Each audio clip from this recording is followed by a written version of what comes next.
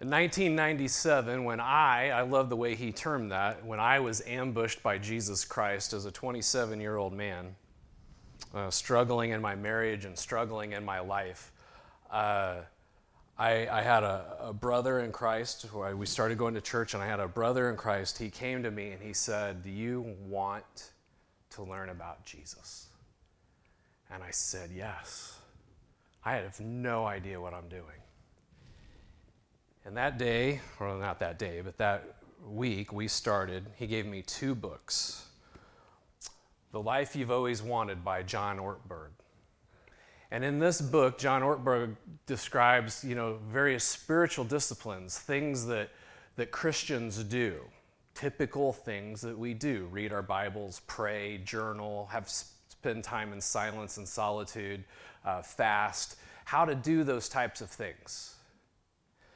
But at the same time, he also gave me a book called Abba's Child, The Cry of the Heart for the Intimate Belonging by Brennan Manning.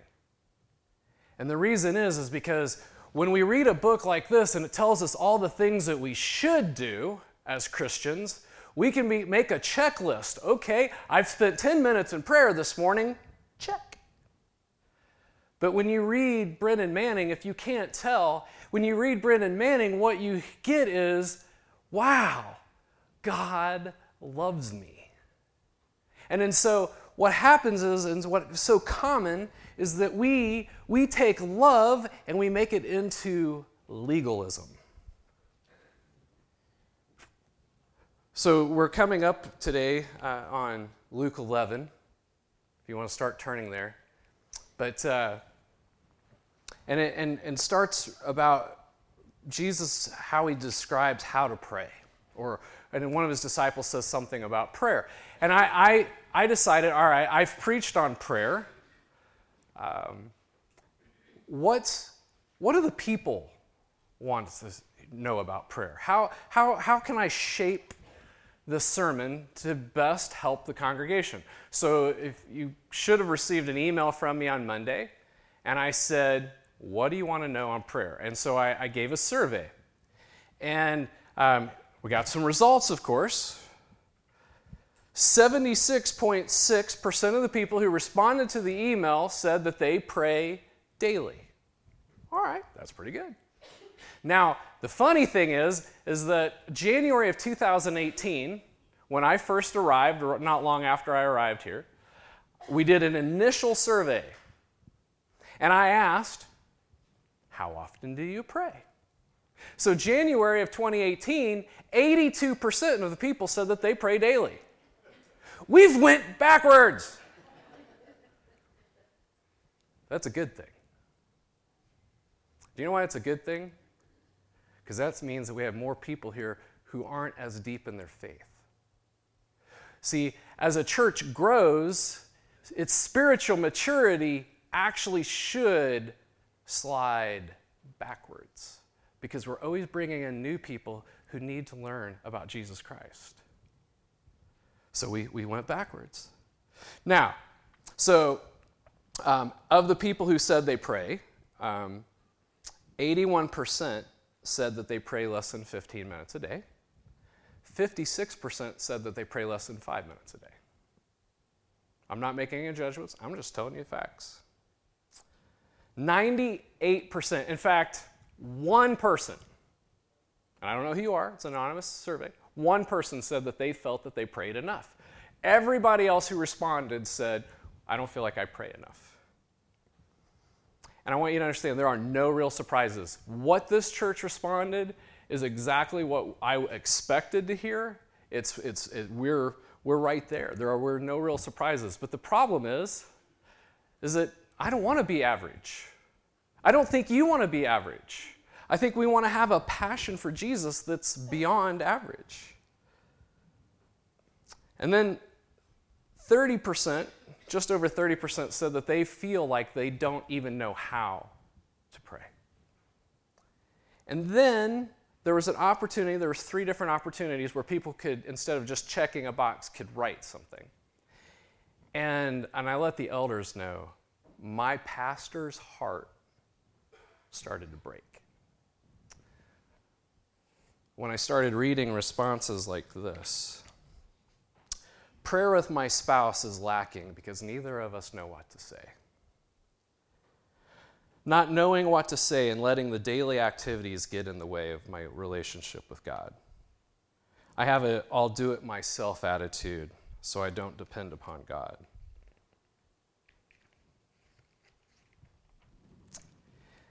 Am I being sincere? Is God pleased when I talk with him? How and why do I pray? Is there a right way? Is there a wrong way? How to stay encouraged when we don't see the results from our prayer? One person just wrote the words, and I'm assuming they just don't know the words to say. The do's and the don'ts of prayer. Why are there so many ways to address God? Which is right? Are there things that we should not ask for in prayer? How to pray like God wants us to and to feel like I'm actually spending good quality time with God. Is it possible for us to use wrong words when we pray? I have fear that I'm saying the wrong things. And another, is there a particular way to pray? And so, as I read through those responses, I realized that we, or some of us, are really focused on the how. And we've lost sight of the why. And so this morning, what I want us to do is to understand that I'm coming from a point that broke my heart. But this is an opportunity for us to learn together. Because this is something we can fix. Every question that was just asked this morning, I believe by the end of today we can have that fixed. I'm not going to give us a bunch of guidelines. I'm not going to give you any secret knowledge. There are no magic words. There's no time requirements, and there's no magic check boxes to mark off. What I think we merely need to do is to remind us of some things that we already know about Jesus and our relationship with him. And we're going to take these red letters from Jesus in Luke 11, and we're going to let him teach us how to pray. But I have to admit, it's not going to look like you think it is. So if you would, we're going to be in Luke chapter 11, starting with verse 1. Remember, we're headed towards Jerusalem. We're headed towards the cross. And Luke writes, one morning, Jesus was praying in a certain place. When he finished, one of his disciples said to him, Lord, teach us to pray, just as John taught his disciples. He said to them, when you pray, say, Father, hallowed be your name. Your kingdom come. Give us each day our daily bread.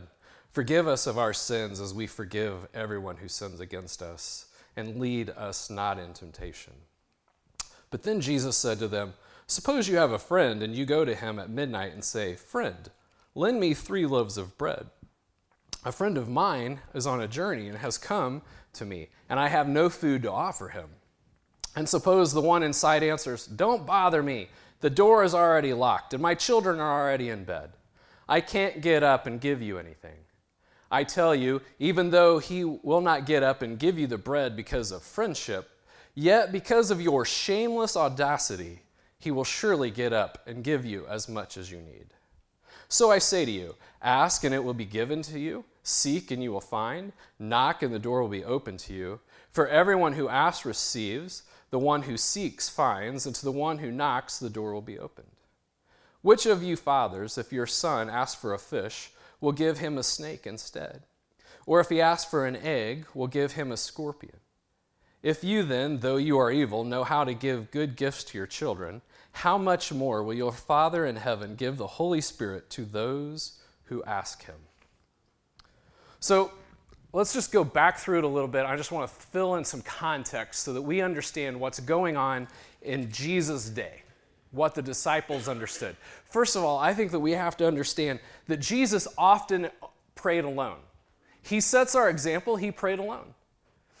But at one point, a disciple of Jesus Christ walked up upon him, watched him and listened to him and said, I want to pray like that. I want to pray like you do. something really different. There's just something different about the way you talk to God. So then Jesus says, all right, I'll teach you. Here's a prayer. You can use this as a model. But the thing of it is, and what we notice about the Lord's Prayer, if we actually pay attention to it, is it is a communal prayer. It's when we could pray the Lord's Prayer together. Because it's about we and us. It's not I or me. It's about what we need. It's about what we do. It's about community. It's something that they could recite together as a body of believers. And then he goes into this story. He tells them a parable about a friend. Well, if we've been catching on as we've been going through Luke, hospitality was a big deal. They didn't have hotels. And so his friend shows up. Now understand the situation. They didn't have 24-hour convenience stores. They baked bread every morning. This guy comes in the middle of the night, knocks on his friend's door and says, hey, I'm hungry. Well, hospitality, the rules of hospitality in their culture was, well, you're hungry, you're my guest, I must feed you. I don't have time to bake bread. So I have to go to my neighbor and see if they have some bread. Now, it's about relationship as well, because he knows which neighbor to go to. He goes to the one that he knows the best and has the best opportunity to have bread. But what's the neighbor say? Already in bed. See, we have people show up late at night. They lived in one-room houses. Kids are asleep. Who wants the kids waking up in the middle of the night? I don't know any moms and dads who just got them to, no! That one's back up. And why is it every kid gets thirsty? As soon as they get in bed, you're back downstairs and, I'm thirsty. You weren't 30 seconds ago. What happened? What is it about? Anyway, that's just me. Maybe that doesn't happen. It could just be yes. I get that.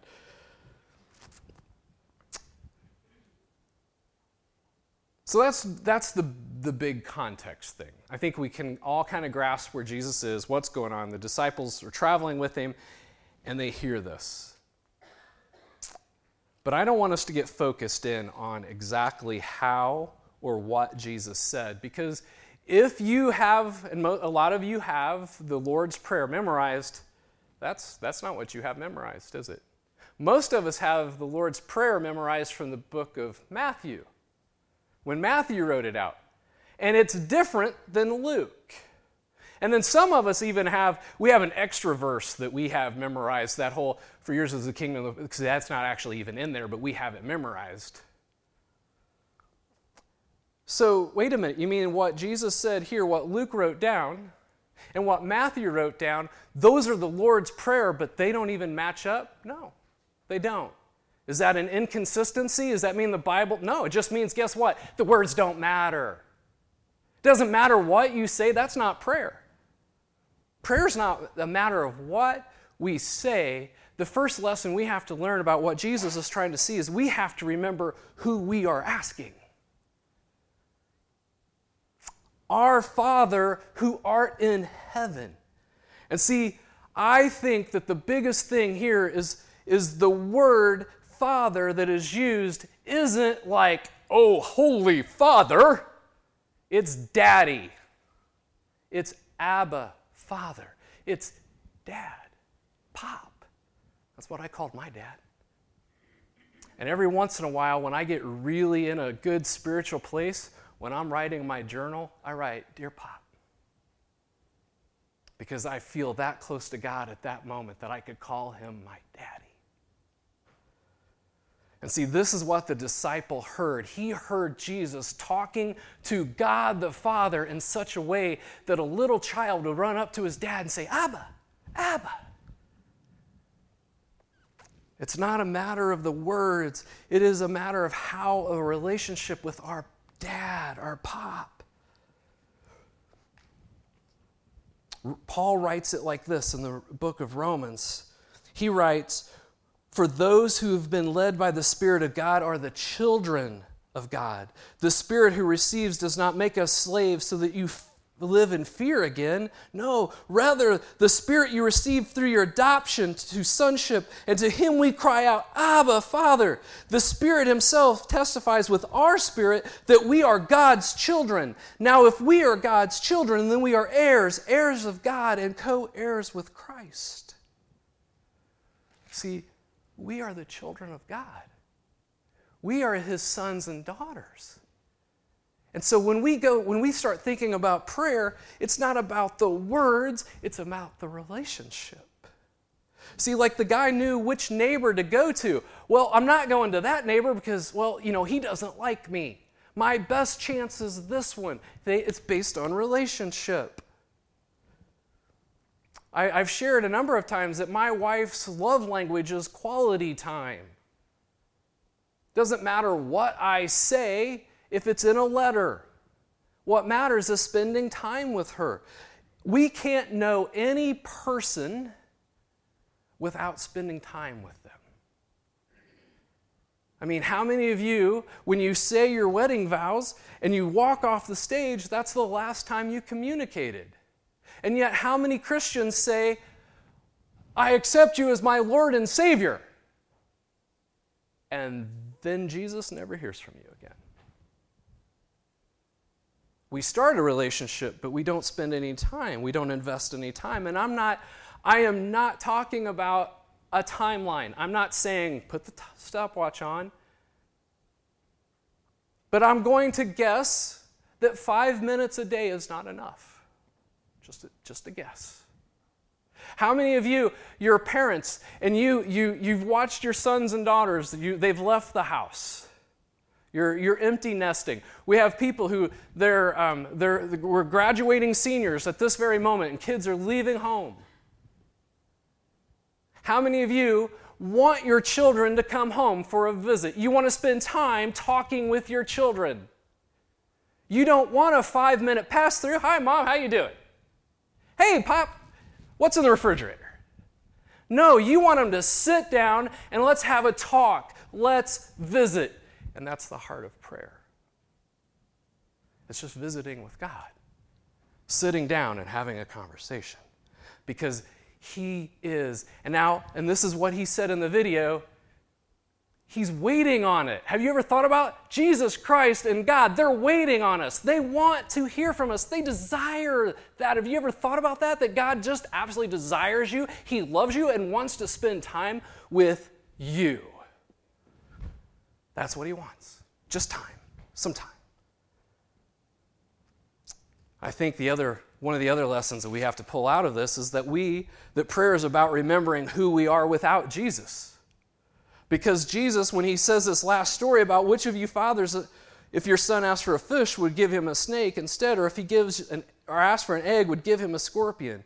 If you then, though you are evil, know how to give good gifts to your children, how much more will your Father in heaven give? All right, so we're evil. And I think many of us have forgotten that. We've been walking the religious, legalistic thing for so long that we've forgotten how far we've come. We forget that we still sin. I bet if I were to take a survey this morning, most of you have already sinned. It's not even 10 o'clock this morning. I bet most of you sinned. I bet most of you sinned trying to get your family in the car into church. Or you judged somebody, or you avoided somebody. I don't want to talk to them today. Or look at that dress. Ha! See, we've sinned in here. You're sinning now because you're lying. I ain't ever done that.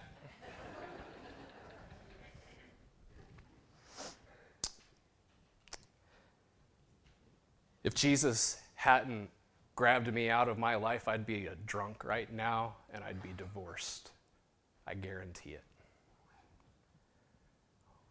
When I go to my family reunions, my own kids go, "Are you sure you're from this family?" Because I would have been a totally different person without Jesus. I was a totally different person without Jesus. And everyone in this room who has a relationship with Jesus Christ, you are someone totally different than you would have been had you not had met him. When Jesus says in the prayer for the community, and he says, forgive us our sins as we also forgive everyone who sins against us, to be a believer in Jesus Christ. And part of our prayer, we are going to be asking for forgiveness. We are going to be, come on, prayer, some of us could spend a lot of time just thanking him again and again and again for what he's done for us. Some of us could spend plenty of time praying that, confessing all the things that we've done recently.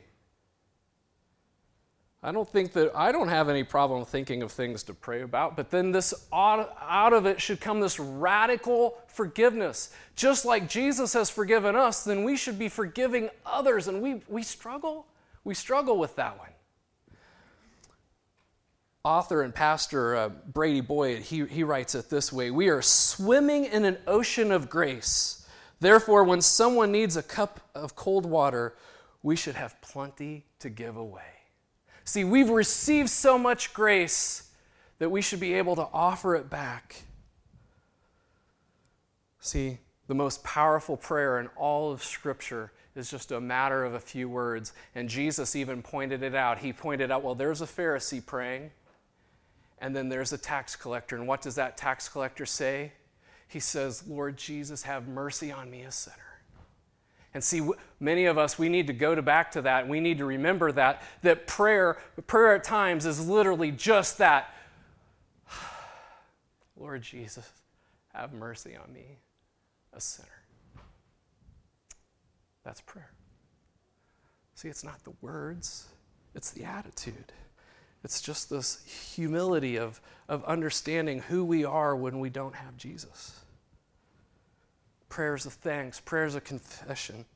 Because see, I don't know about you, but if I didn't have Jesus as my Lord and Savior, I would still be a lost soul. Some of you in this room, you may not have made that confession yet, and you may still be asking questions, but let me just sum it up with this. You want to get to that place in your life where you can make that confession and understand that. Because no other person, no other being, no other system loves you the way that Jesus does. And that's just what he wants, is a relationship. And finally, that brings us right to it, that prayer is about remembering who we are in Jesus. We are loved like his children. Because of the blood of Jesus Christ, we have this amazing saving grace. We have this opportunity. All of heaven, all eternity is open for us. My favorite scene, one of my favorite scenes in all of Scripture, takes place in the book of John when his description of the Last Supper. And at the Last Supper, if you don't know, he's sitting there, Jesus is sitting there with his 12 disciples. Judas hasn't left the room, and Jesus says, one of my 12 closest friends, one of you is going to desert me. You're going to deceive me. You're going to turn me over tonight. And Peter, the rock, he's like, ain't me. All the others are like, yeah, it's not me either. And Jesus, he doesn't tell them. He doesn't come right out and say who it is. But Peter says to John, you ask him. He'll tell you. Because John always refers to himself as the disciple Jesus loved. And so Peter asked John, you ask Jesus who it is. And I love this picture. Picture this in your mind. Close your eyes if you have to. At the table, John, the disciple, he leans into the heart, the physical heart of Jesus Christ. He leans against him and says, who is it? Do we have that type of relationship with Jesus where we would feel comfortable leaning in, putting our arms around him, letting him put his arms around us?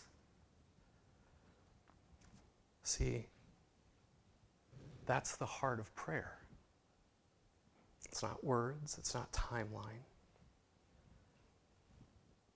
Do you see yourselves as the beloved son or daughter of God? Do you see yourselves as the disciple Jesus loved?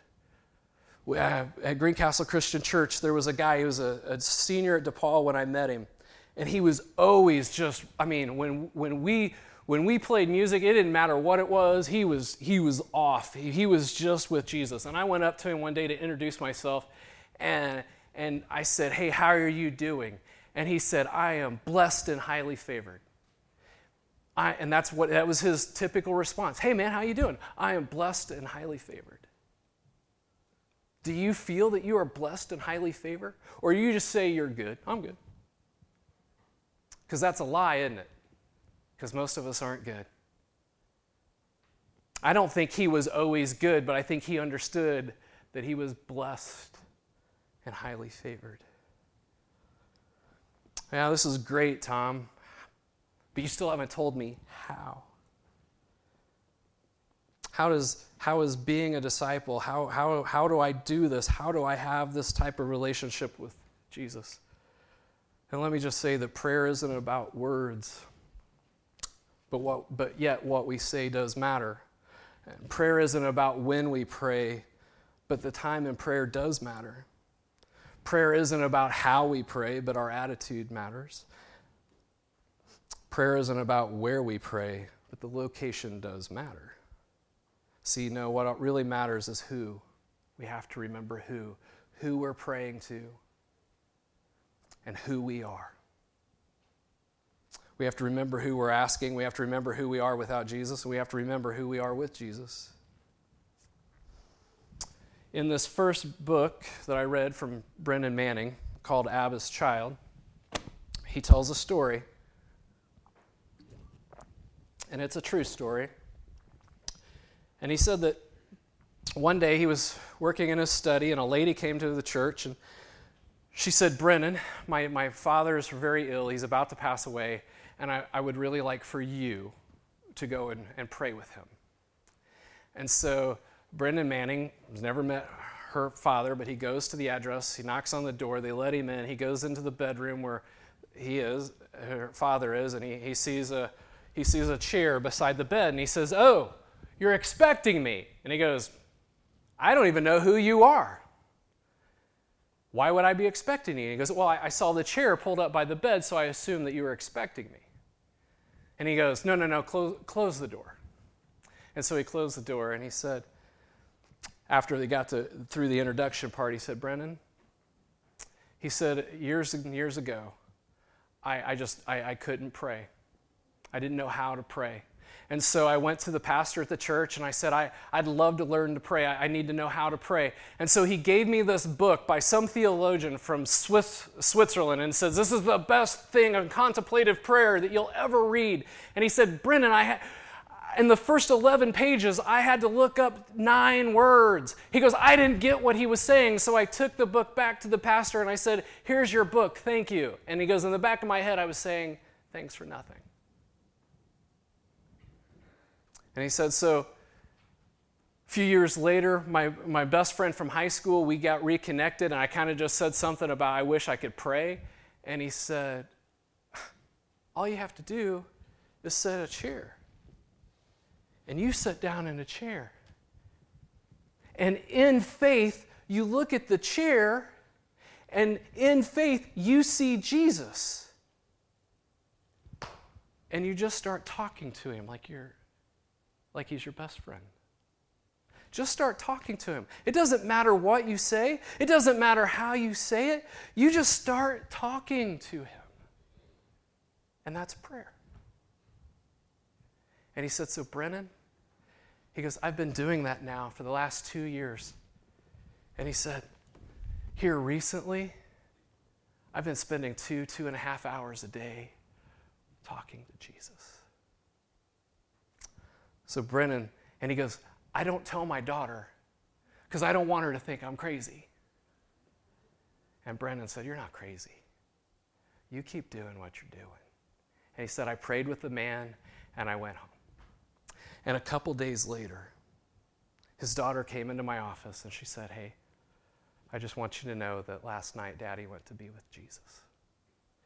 And Brennan said, I asked her, "Did your dad pass peacefully?" And she said, "Yeah." She said, I went in to tell him I was going to go do some shopping, and he told me a corny joke, just kind of like he does. He told me that he loved me, and I gave him a kiss on the cheek, and she said, "I'll be right back," and he said, "Oh, I'll be here." And she said, "I was only gone an hour, and I came back in, and he was gone."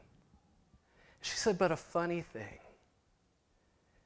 he, for some reason, had moved, and his head was leaning on the chair." That's prayer. When we put our heads in the lap of our Savior. Let's pray. Father God, you love us with an incredible, unbelievable, amazing love, a love that we can't understand, we can't grasp. The closest we can get to it is understanding a relationship between a parent and a child, and even what we see on this planet is so imperfect. You are a good, good Father, and you love us with this crazy, amazing love, and you desire us, you love us, and Lord, I just pray that we put our trust in that we trust that you love us as much as you say you do. And it's an unbelievable, incredible love. You've changed our lives forever. You've changed all eternity for us. We thank you for that amazing love. We thank you for the gift of Jesus Christ. We thank you for the salvation that we have through him. Father God, may we not get caught up in words. May we not get caught up in checklist or time. May we just really open our hearts to Jesus. It's in his name we pray. Amen.